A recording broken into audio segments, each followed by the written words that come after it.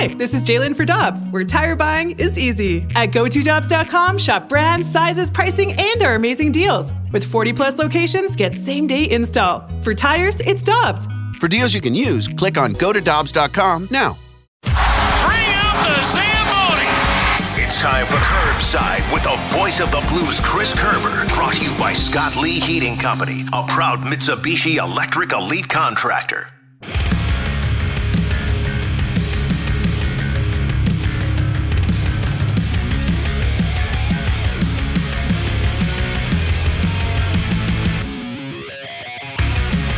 It's a Fast Line on 101 ESPN with Jamie Rivers. I'm Anthony Stelzer. Let's head to our 101 ESPN Celebrity Line. We're joined by the voice of the Blues, Chris Kerber, right here on your home of the Blues, 101 ESPN. Curbs, what's up, man?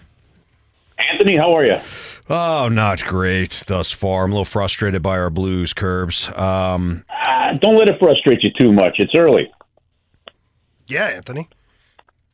No, I'm frustrated, guys. And I want to be frustrated because I believe this is a playoff team, Curbs. But thus far, we haven't seen it.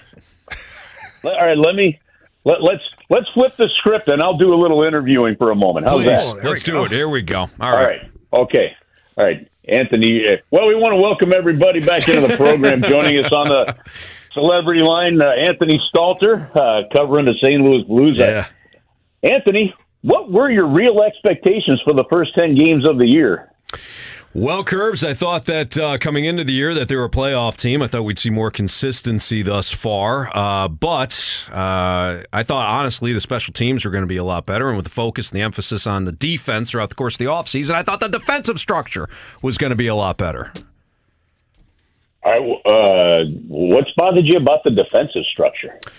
Well, as I've watched this team play, I feel as though that there are still too many opportunities in front of the net. I still feel like there are too many, there's too much open ice.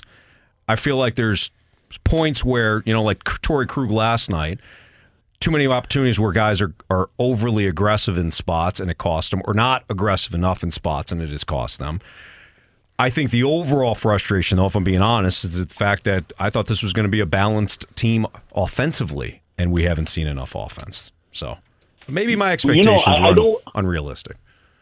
I don't know about my co-host Jamie here, but I don't want to be accused. I don't want to be accused from others in this town of being a soft media market, not asking the hard-hitting questions here. Sure. So, in all reality, Anthony, what in the world did you expect when you're playing a team like Colorado and it's a first overall pick at center, a 10th overall pick on the right wing, a 4th overall pick in your top D pair, a second, 4th overall pick in your second D pair, and you're playing with a 20th overall pick at center, a second round pick, and on the right wing there, and another second round pick in on the left wing with Pavel Buchnevich, and your top D-man this year has been Colton Parayko. He's a third-round pick, and your goalie's a third-round pick. Curbs, can I be like some of our texters right now? Oh, yeah. Well, listen, you role play as much as you want. Okay. Oh, yeah. That's music to his ears, Curbs. I expect perfection every night. I don't care who the opponent is. This team won in 2019. Where's that team? Well, that team is playing for a lot of teams around the National Hockey League right now. Some of that team's still winning cups. No, Curbs. All joking aside, yeah. I'm with you. Listen, all joking aside on that, I'm watching that game last night, and look, there's just a reality here, and this is a thought I had, and I don't know if you guys have had the same one, Jamie and Anthony, on this, but. Like I'm watching the way the Avalanche play, and they are so well coached with the style of play that Jared Bednar brings, and he's got two fantastic assistants in Nolan Pratt, and I was able to catch up with Ray Bennett for about 15 minutes before after the morning skate yesterday. Like Blues fans, in my opinion, deserve a chance. Blues fans deserve another superstar, okay? And but to get there, there will have to be some pain. Now look, does the superstar come in the 10th overall pick in a Dalibor Dvorsky? I don't know. We're going to have to wait and see. Does it potentially come in a Jimmy Snuggerud? Maybe. But we're trying to find superstars because the Blues have been so successful for a 15-year period. You're trying to find superstars in the late first round, in the second round.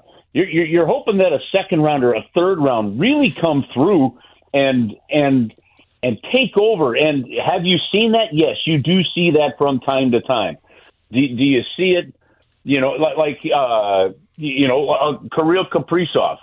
Do you see that happen all the time? No, you don't. The question is and I'm watching Colorado, and at times, a couple years ago even, when you're looking at 4 of their top 6 were their own top 10 picks, and the Blues have had 1 top 10 pick since 2008. I feel for Blues fans because I want them to see that, but again, there's still enough talent on this team that I don't think that's going to happen, and it's going to come from superior drafting and scouting. And I think we saw last night we saw a team that is in transition, which the Blues have been very honest about, playing against a team that is still a championship caliber window team of winning a Stanley Cup. And that's the reality of last night, I thought.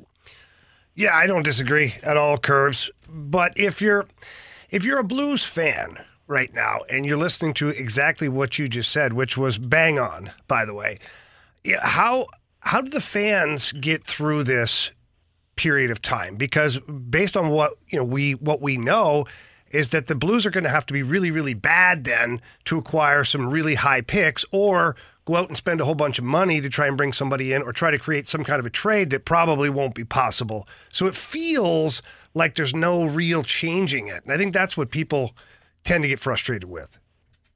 Well, that's where you're going to have to buy some time. I thought Joe Vitale last night in our hockey halftime, and this is really quite fascinating.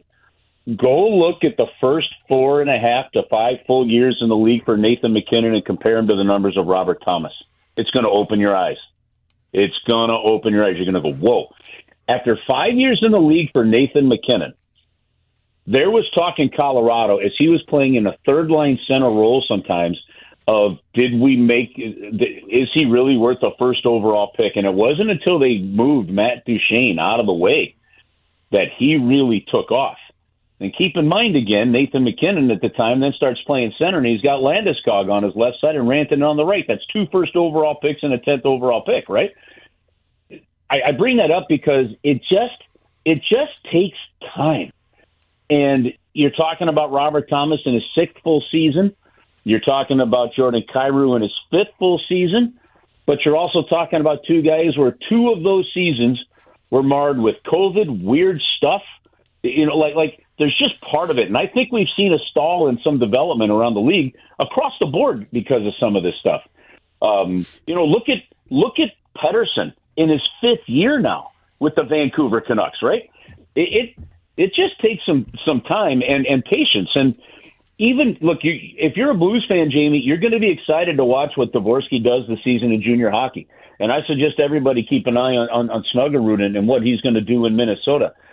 You're looking down in the minors now, and you're just going to watch the continued development of a Zach Dean and a Bolduc. And you have to have some hope that those guys come in and do it. But even when they do, as you've noticed, it's taken a good number of years to rely on Thomas and Kyrou, and that's going to happen with these other guys. It's part of a process, but I think what the Blues have done is still given you a good enough product to be excited about and that can be entertaining enough to come watch. And I know, look, they're 1 game under 500. They've only played 8 games this season. And I want to tell you something. If that power play was going at all, or even if you got just that one timely goal with better execution and puck play, you're probably looking at a team that's 5-3 and with 10 points on the season, sitting 3rd and 2nd in this division. Yeah. I really believe they have that opportunity. Curbs, I appreciate you letting me be the irrational fan for a couple of minutes and you hanging with us nonetheless. It's therapeutic.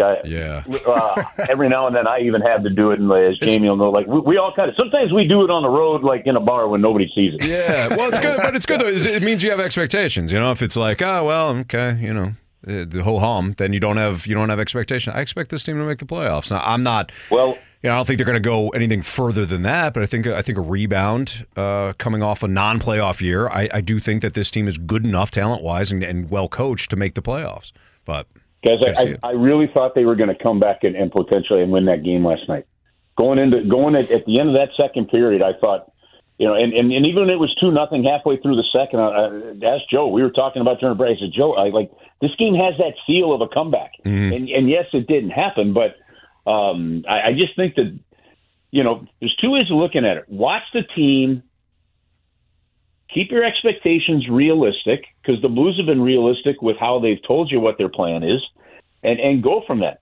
And in the worst case scenario is a season drifts away like last year did a little bit, and you end up with another high draft pick. And frankly, in the long term, that's not a bad thing for right now. Yeah. I'm just being honest. I mean, I know fans may not want to hear it. Hell, management may not want to hear it. Somebody in the front office may not want to hear that. But I think this team has the talent to compete for a wild card spot. If it doesn't happen, I don't have a problem if they get a high enough draft pick to continue the transition process. Very true. Absolutely. Kerbs, have a great rest of your week. We'll be listening tomorrow night as the Blues take on the Devils. Pregame starting right here on 101 at 6 o'clock. Thanks. All right, guys. Have an awesome weekend. You too. Thanks, you. Chris. That's Chris Kerber.